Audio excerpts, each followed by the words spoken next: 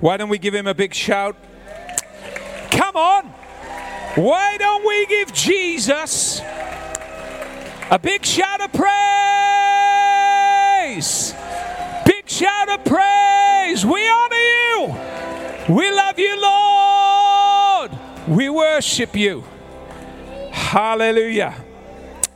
Hallelujah. You may be seated. Oh, you are seated. Let's thank our musicians. Thank you, Lord. Wonderful. Do you know, I was just speaking to a lady just down there as we were praying. And do you know, it's interesting, isn't it, that verse in Psalm 23, verse 5, where David said, in the presence of my enemies, you prepare a table, or you prepare a table before me in the presence of my enemies. And it's just interesting that it's out in life that he prepares a table. You know, you would think that God would prepare a table before David, that wonderful king that served him with all of his heart, in the temple. I mean, really, it would be the temple that you would expect God to prepare a table. But it wasn't in the temple where God prepared the table for David.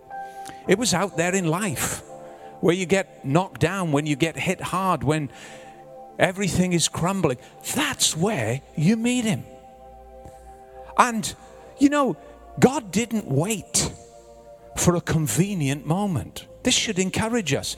God didn't wait for a convenient moment that was conducive for him when everything was right. No, he just saw all of those enemies around David, hitting him hard, knocking him down, causing him to be afraid.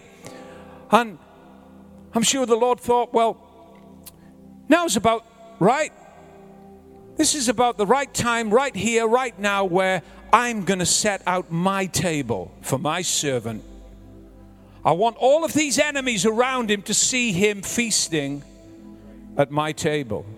I want all of his enemies around him that have caused him so much pain, that have tried to bring him down, that have caused him to doubt and caused him to fear and caused him to question life and even to question his trust in me. I want them all to see that I'm still with him, that I love him, that he's not the man who they say he is. I want to show them that I'm going to serve him. And God just pulls back a chair, says, hey, David, come on, boy. We haven't got to wait till we get to the temple. I'm going to do it right here. Sit down. Let me pour you a glass of the new wine. Let me show you my promises again. And he feeds him.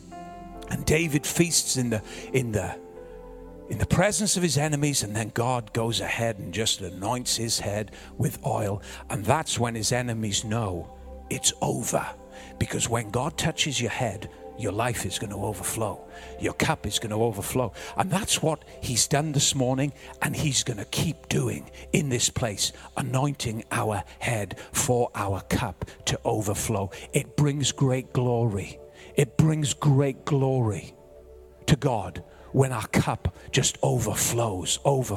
The enemy hates the overflow in your life, the overflow of God's life, the overflow of God's promises, the overflow of his blessing, of his favor. He hates it, but God loves it. And that is what you and I are destined for. Overflow. Overflow. Get that word in your mind. Overflow, because you're going to be experiencing a lot of it. You really are. Overflow. Surely my cup overflows. Hallelujah. Amen. Well, I had a fantastic day yesterday. An absolutely fantastic day. And I was just so excited. And the most outstanding moment of my day yesterday was when I was on my mountain bike. I tell you what, I love riding that bike. It's fantastic. Well, I went over Tumbarlam, went round did a couple of trails over there that I love to do. And on my way back, I was going up this fire road. And the Holy Spirit, you see, the reason why it was a wonderful day is because the Holy Spirit spoke to me. And you know when he speaks to you, oh, those moments, they're so precious. I love it. It's wonderful to have the Holy Spirit walking with you and talking with you, encouraging you and instructing you to do his work. And I was on my bike pedaling away, and he said, you know those 2 little Bibles you got in your backpack? He said, you need to get them out. I said, yes, sir. So I stopped at a gate. I had to pull my bike over and got my 2 Bibles out. I got 1 Bible out. I had 2. I was instructed a couple of years ago to put Bibles in my pack. And I always carry Bibles. I've got to reload it when I go home because I'm going cycling later. So somebody's going to get it later. So I had my little Bible in my pocket. And I saw a man in the distance walking about 7 dogs. They were walking him, I think. So I said, Lord, if you make an opportunity for me, I'm going to give that man a Bible. As clear as I'm talking to you, the Holy Spirit said, you make the opportunity. Yes, Lord, I will make the opportunity. So after I said that, I was kind of wondering how I was going to do it. I pulled up alongside the man. I said, sir, bit of an unusual question on the side of a mountain. Yes, he said. Would you like a Bible? Yes, please, he said. I said, fantastic. I would love to give you a Bible. Out it came, handed him the Bible. I said, oh, sir, I said, Jesus loves you so much. I said, and in this Bible, I said, there's a little page at the beginning of the Bible. And I said, I turn to it often.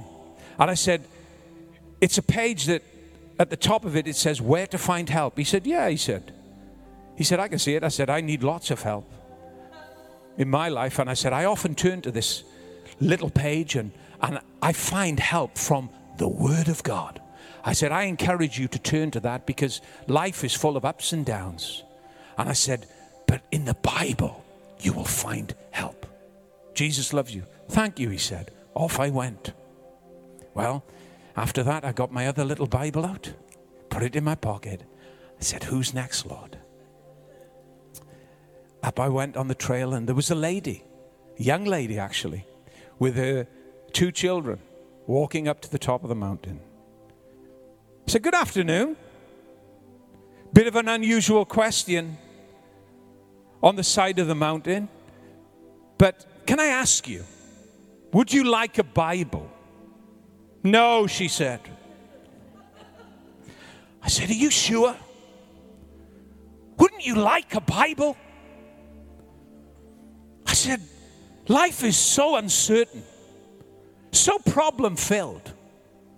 I said, wouldn't you like the Word of God to help you? No, she said. I said, oh. I thought, well, I'll try another tact before I go. I said, listen, this book will bless your life. Oh, she said, if it'll bless my life, I'll have it.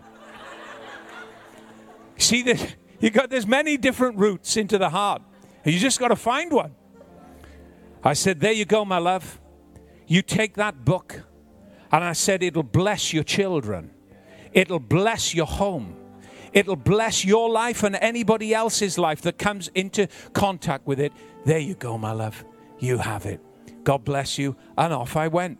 That made my day.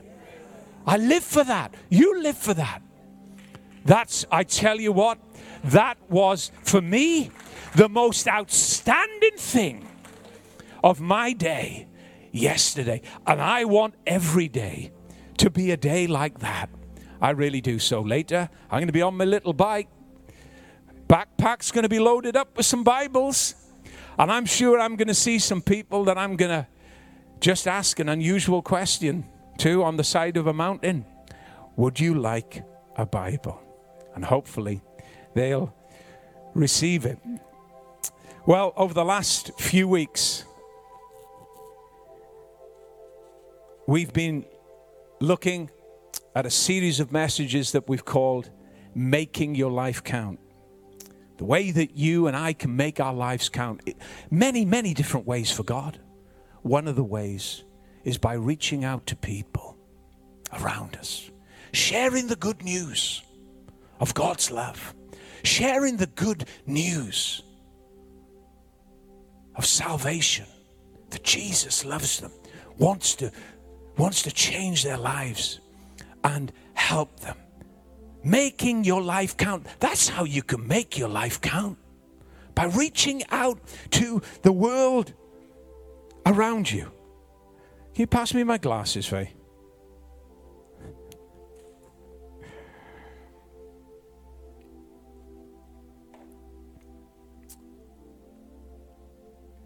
And that's what we're going to continue looking at this morning. How to make our lives count. Providing I put my reading glasses on. How to make our lives count for Christ in the world in which we live. In a moment, we're going to turn again to Romans chapter 16. And as you know, in this in that chapter, in that final chapter in Romans chapter 16, Paul is commending men and women who have given their lives over to the cause of Christ. Men and women who are going to make their lives count and who have made their lives count as they've laid them down for Jesus. But as we begin this morning, I want to just begin by reading you a short advertisement that appeared in a London newspaper many years ago that raised a great stir in men's hearts. It read, men wanted for hazardous journey, small wages, bitter cold, long months of complete darkness, constant danger, safe return doubtful, honor and recognition only in the case of success. A short to the point appeal in a London newspaper, and within hours that appeal drew thousands of men to respond to its call, because it was signed by the noted Arctic explorer Sir Ernest Shackleton. That made the difference. 26 men would be chosen, handpicked by Shackleton himself for the voyage that was called Endurance. If Jesus Christ advertised for followers and workers, how do you think that advertisement might read? Let me put this suggestion to you. Men and women wanted for the difficult task of serving in my church. All hell will come against you, but it will never prevail. I will strengthen you in all things. The very things you don't want to do, fear to do, and even the things that seem far beyond your natural capabilities, you will say, I can do. I can do all things through Christ. This will be the propulsion of your life. You will grow used to feeling weak and out of your depth. But this crushing sense of weakness will be the very key to open the door to my own strength. Weakness, challenge, and unforeseen crisis will often be the means that leads you to all sufficient grace. You will learn to thrive in the midst of them. Attacks of many kinds are imminent, so remaining alert will be vital. as both visible and invisible enemies will engage in live fire. It's highly unlikely that you will see the results of your labor in your lifetime. And your full reward will not come till after all of your work is complete and your life has passed from this world. Following me will require you to carry your cross in readiness to give to anyone that might want to nail you to it. Love will never fail. Your home, your ambitions, your feelings, and personal plans, even your very life, will all, if necessary, have to be readily laid down for the one who laid down his life for you. You'll never be alone. I will never leave you. I will never forsake you. Weeping may last for a night, but shouts of joy will come in the morning. You are more than conquerors through my strength, signed Jesus Christ. And I'm glad to tell you that multiple millions are responding to that call every single minute of the day across our world as the Lord calls his people from darkness into his glorious, glorious life. Hallelujah. Hudson Taylor, the great missionary to China, answered that call as a child at the age of 5. As a child, Hudson said, "When I am a man, I will be a missionary and go to China."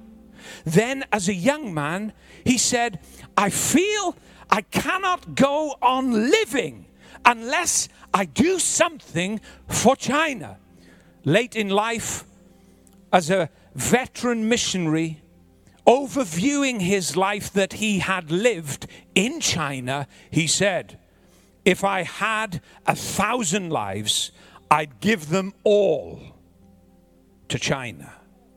Evan Roberts found the same passion that Hudson Taylor had for the Principality of Wales. After many nights of being in the presence of the Holy Spirit, he said, "I want to travel the length and breadth of Wales, telling men and women about the glorious grace and the good news of the gospel of our Lord Jesus Christ. And if it were possible, I would pay God himself to do it." That is passion, my friends. That is supernatural life pulsating in the hearts of God's people. And this is what a cup overflowing looks like. The Holy Spirit is stirring our passion. The Holy Spirit, in his power and in his love, is going to energize our very lives to be all he's called us to be as his people, the church. The people who Paul was commending in Romans chapter 16 were people of passion who had answered the call on their lives from Christ, their King. When reading Romans chapter 16, many would just see a list of names of people long since dead and gone. But this chapter, as we are seeing, is far more than just a list of names. Here are people who love Jesus. Here are people who laid their lives down for the call and the cause of Christ in their time. And the Apostle Paul lovingly commended them. They lived exemplary lives for Christ, captured by his love. The only thing suitable that they could do was to give their life as a gift over in service unto him. All of them gave their lives for the spread of the wonderful news of the gospel throughout their world. It's such an exciting chapter when we read it, because it's filled with all kinds of people from all different kinds of backgrounds, from the great heights of influence right down to slave level. And yet God is using them all. And they all unite in a purpose to spread the wonderful aroma of the good news of the gospel to the world in which they were living. Now today we're going to look and read about a husband and wife called Andronicus and Junia. And Paul commends them highly. And he wants all of the church at Rome to greet them because of their exemplary service and character that they had in giving their lives to Christ. Let me read to you from verse 7. We're just going to focus on verse 7 of Romans chapter 16. This is how Paul commends this couple. He says this: greet Andronicus and Junia, my kinsfolk, and my fellow prisoners who are outstanding in the view of the apostles, who also were in Christ before me. Andronicus and Junia, a husband and wife team, Paul commends. These are the next two names that Paul brings before us as he brought before the church at Rome. And it's such a short commendation, really, that Paul speaks about this husband and wife. For us to get a picture of Andronicus and Junia and the caliber of their characters, I'd like to liken this couple to your long-distance marathon runners. That's what they were like. If you want a picture to draw on as to what they were like, that's what they were like. Runners in a long-distance race, enduring every trial, every circumstance that came their way. These two people weren't like your sprinter that uses all of their strength in speed over a short distance only to collapse at the finish line exhausted. No, Andronicus and Junia were long distance endurance runners. This couple, as we'll see, had been following Jesus, running hard in the race for well over 25 years. I remember one morning riding, a lot of memories about riding my bike. Remember riding one morning, traversing across a steep section of mountain, when all of a sudden a man comes running up the mountain that I'm traversing across. All he had on was a pair of running shoes and a skimpy pair of shorts. He was drenched with perspiration from head to foot. And the morning sun was glistening on his body. And he was running, toiling, laboring to get up this mountain. And as he ran across my path, his head turned and our eyes caught, and this smile came across his face, and off he went, carried on to summit. A little bit further on down the track, he came across the trail again and passed me now on the way down the mountain. There was no track that he was running on. Each step he made his own trail. Whether going up or whether going down, this man was running strong with all of his might, with all of his energy. And as I think about Andronicus and Junia, I picture them just like this man, running over every form of terrain, unabated by the challenges, undeterred by the obstacles, running on the long flats with patience and endurance, running, scrambling to the summit. As obstacles come in their way, going up the hill, going down the hill, irrespective of what their course was, whatever their life brought before them, they maintained their pace for Jesus year in and year out.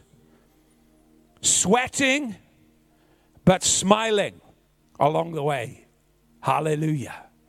Never let life take your smile. Never let life put a scowl on the inside. The life of God inside of us causes us, irrespective of the circumstances that we face, the life of God within us, hallelujah, puts a smile inside us that can contend with everything that life brings our way. Similarly, the Apostle Paul ached to fulfill God's all-consuming purpose for his life. Listen to him recount his deepest desire to the believers at Philippi. Philippians chapter 3, verse 13 to 14, words you'll know well. He says this, "No, dear brothers, I am still not all I should be, but I am bringing all of my energies to bear on this one thing." Are you ready to bring all of your energies to bear on this one thing? Just like the Apostle Paul, I'm bringing all of my energies to bear on this one thing. Forgetting the past and looking forward to what lies ahead, I strain to reach the end of the race and receive the prize for which God is calling us up to heaven because of what Christ Jesus did for us. Running hard, enduring, irrespective of the terrain and how rough it can be. Running undeterred for Christ. That's the picture of this couple. And that's the picture that Paul is straining. That Paul is painting as he commends them. Paul tells us from the words that he speaks that Andronicus and Junius were fellow Jews just like him. And he makes an important point. This is an important point for us to understand the caliber of these people in telling us that they were in Christ before him. And Paul here is underscoring and emphasizing the longevity and commitment of this couple as they'd followed Jesus undeterred. He wants everybody to know that fact about them. That's why he says it. They were in Christ before me, he says. So this couple had seen firsthand the explosive growth of the early church as it began. They would have known the excitement of the church rapidly spreading and growing and the gospel changing millions and millions of lives.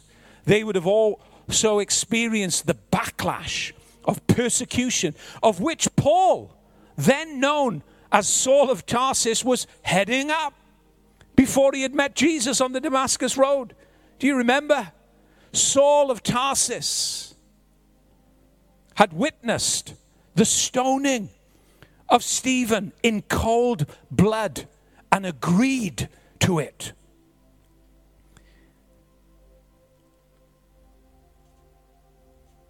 Andronicus and Junior knew that Saul of Tarsus had given his life to destroy the church that they were trying to build with Jesus. Andronicus and Junius, like many others back in those years, would have fled in terror of Saul as he went on his religious rampage to destroy homes and families and break them apart and throw people into prison. But oh, what a day it must have been when Andronicus and Junia heard the news that Saul of Tarsus had fallen captive to the greatest power of all, our risen Savior Jesus appeared to Saul on the road, on the Damascus road, and thrown him off his donkey. A glory brighter than the noonday sun suddenly appeared, and Jesus manifested in his glory, and all Saul of Tarsus could say, "Who are you, Lord?" And the answer was loud and unmistakable and never to be forgotten by this man. "I am Jesus whom you are persecuting. It is hard for you to kick against the goads." And Saul's only response was, "What would you have me to do for you, Lord?" And that's where it all began for this man, in an encounter in the dust on the Damascus road. That's where his cup began to overflow. From an encounter, his life completely changed, and he became sold out for the Lord Jesus Christ. I'm sure that Andronicus and Junia never in their wildest dreams thought that one day they would be in a prison cell sharing it with the great Apostle Paul for the cause of the gospel. With Paul, this couple faced great extremes. Their lives came under terrific pressure, but they did not break. They stayed strong. So Paul commends them. He commends Andronicus and Junia because they had more than 25 years of history in their lives of pursuing, serving, and enduring to lay their lives down for Christ Jesus. Paul here calls everyone to salute them for the many faithful years of service that this couple had given. This couple hadn't just arrived on the scene. They were long-standing people, followers of Jesus. And you know, that's the kind of people that I want to set my sights on. It really is. That's the kind of people that I want to learn from. Their example. Not all the high flyers and the big talkers. Nah, no thanks. That's all right.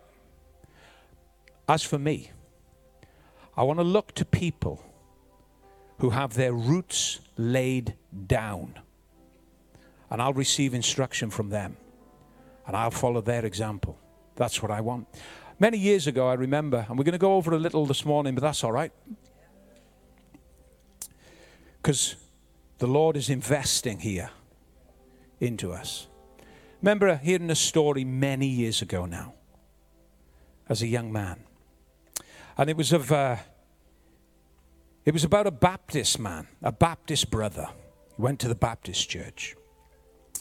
And as a young man, he decided to lay his roots down in the local church that he attended. He decided in his heart, come what may, that his life was going to be anchored and rooted like an oak tree among the family of believers that God had called him into. A little Baptist church. Well, the years passed. People came and people went. The church went through its ups and the church went through its downs. Up and down. Up and down. I'm always encouraged when Norma has a big smile on her face. She's a blessing, I tell you. Church went through its ups and it went through its downs. People came and people went. But this man remained. This man remained. For 38 years, he remained in that church. And when he was asked one day why he'd been so faithful, why he remained, why amidst all of the turbulent times, all of the storms that the church had gone through, why he rooted himself in, he simply responded by saying, well, I want to be obedient to the word of the Lord. Those who are planted in the house of the Lord will flourish in the courts of their God. And I've rooted my life down here. I've seen the great celebrations we've had, and I've seen some of the darker times that we've gone through. But you know what? In the midst of all of the changing weather patterns in this church, my life has flourished because I've rooted down in the courts of the Lord. I remember when I heard that.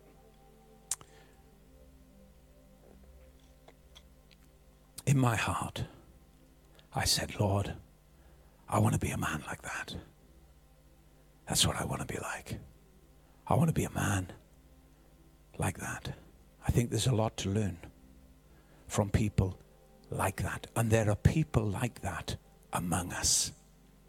They're among us. Look around. They're here. Oaks of righteousness. Learn from them. Go under their branches for shelter. They're faithful.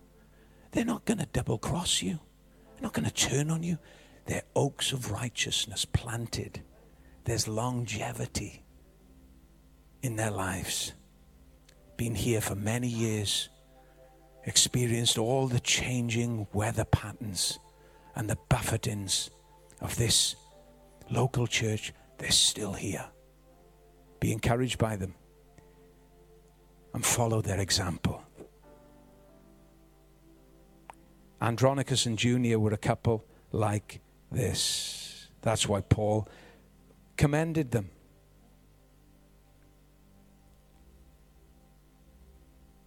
And he honors them further by saying that they were outstanding. They had outstanding lives among the apostles. This couple were outstanding among the outstanding. That's what he's saying. Oh, what a prospect. Jesus can make you outstanding. I want to be an outstanding person. I don't know about you. I can't make myself outstanding, but the life of God in us can make us outstanding. There was an outstanding quality about this couple's life that their longevity gave them. And this word means to be remarkable, eminent, exemplary, and notable. That's what the life of God does within each and every one of us in different ways. It gives us an outstanding quality. It makes us remarkable and eminent. It gives us eminence in our character, in our being, in our lives. That's what serving Jesus results in.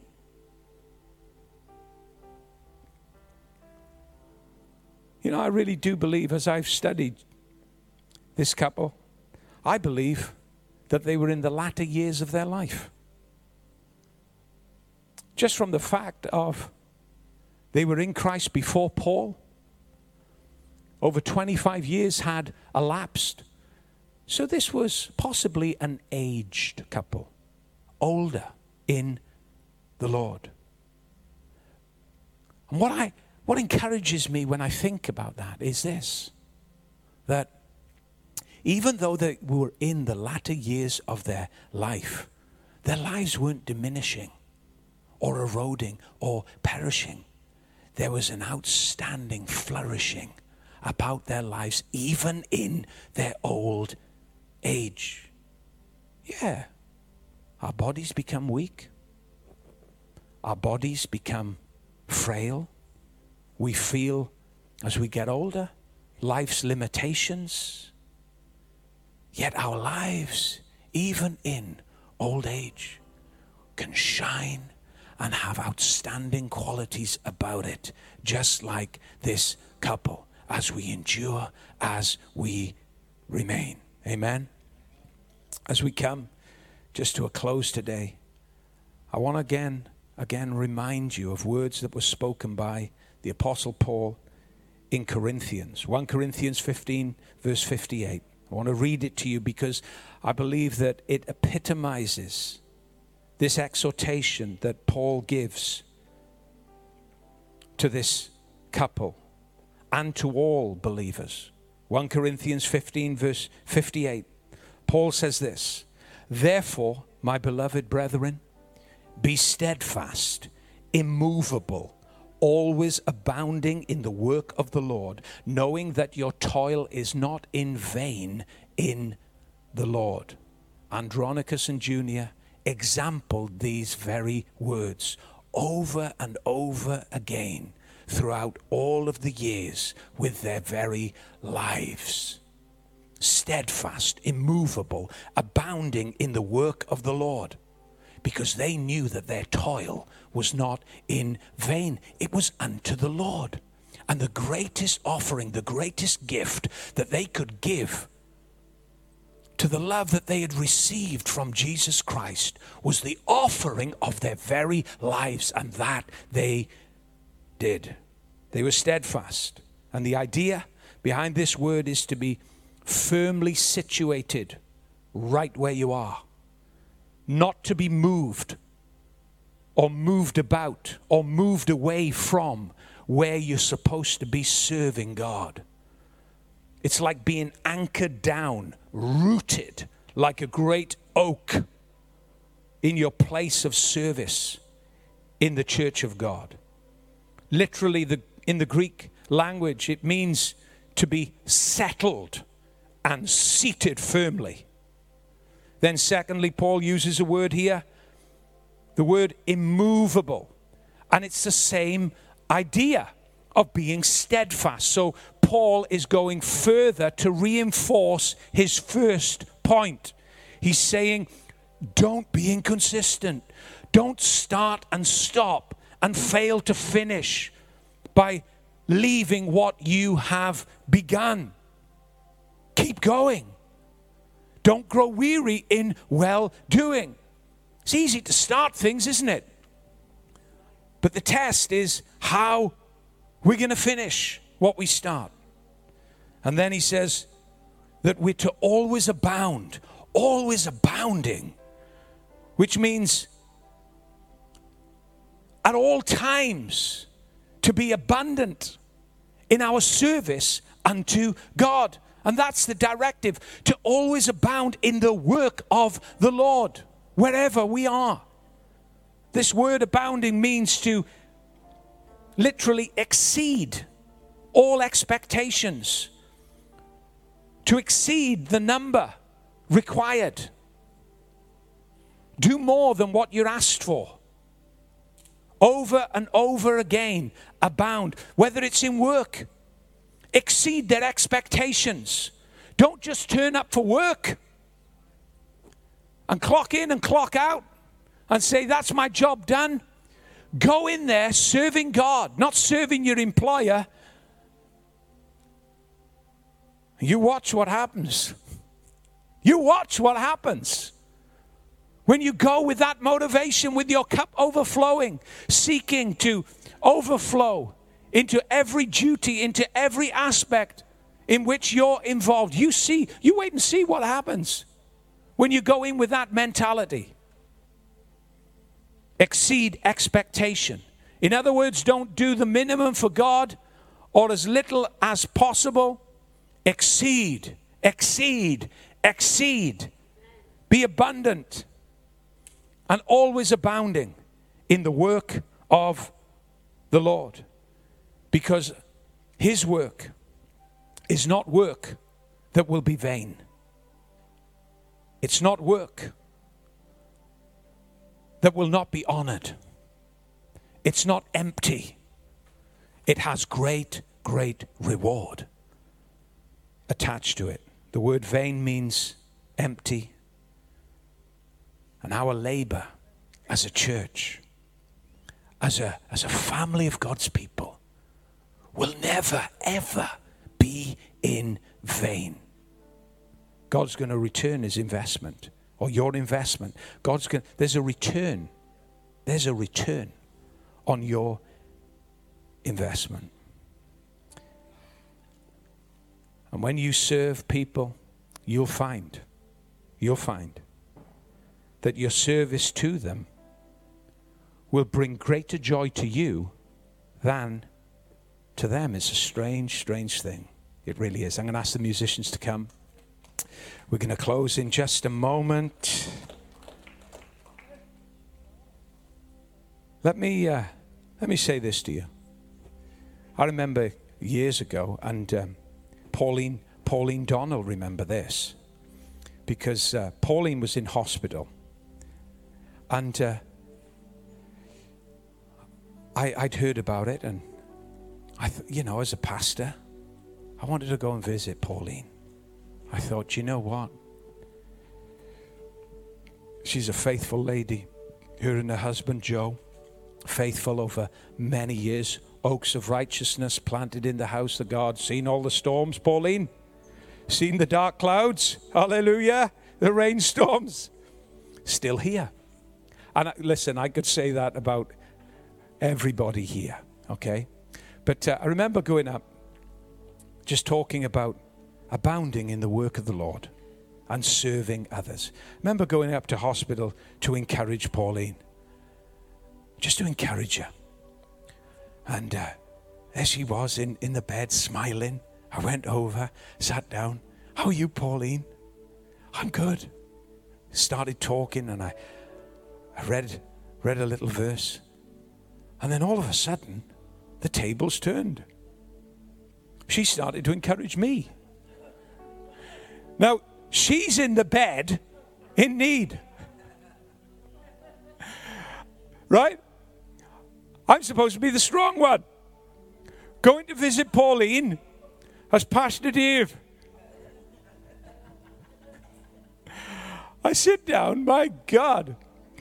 The Spirit of God starts to speak through her, and she starts to minister to me. I leave the hospital ward that day. I think, my God, I went to minister to her, but in fact, I needed ministering to. And a woman on her sick bed, right, ministered to me with the life of God. She's weak. I went away strong. How does that work? How does that work?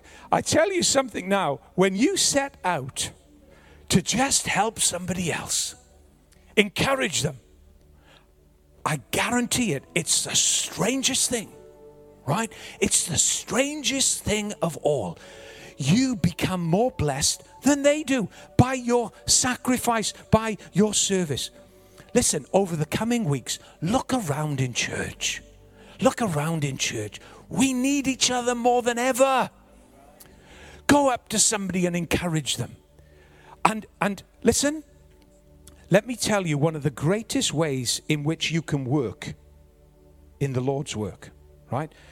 The first one is just by, just going out and telling people about Jesus, right? Just tell them about Jesus. Don't become, weird and all of that. Just look for opportunities. You hear stupid stories about people on mountains riding bikes, asking silly questions. I mean, don't be like that. No, but just be sensible. Be sensible, and look for an opportunity to tell somebody. I don't know what it is when you tell somebody about Jesus. I don't know what it is, but something happens. It's scary. Right? Every time I do it, I'm scared. I'm scared. I'm scared that I'm going to look stupid. That's not hard to do. It comes natural. But I am scared. But I tell you, my God, I go away. I think, even if I get rejected, I just think, Lord, I did it. Thank you. I just wanted to do it for you, Lord, and for them. Right? Something happens. So that's the number one way in which you can work for God, The other way in which you can work for God is in the local church. In the local church. In the months and in the years to come, you're going to find opportunities here to serve and to use your skill and to use your gifting.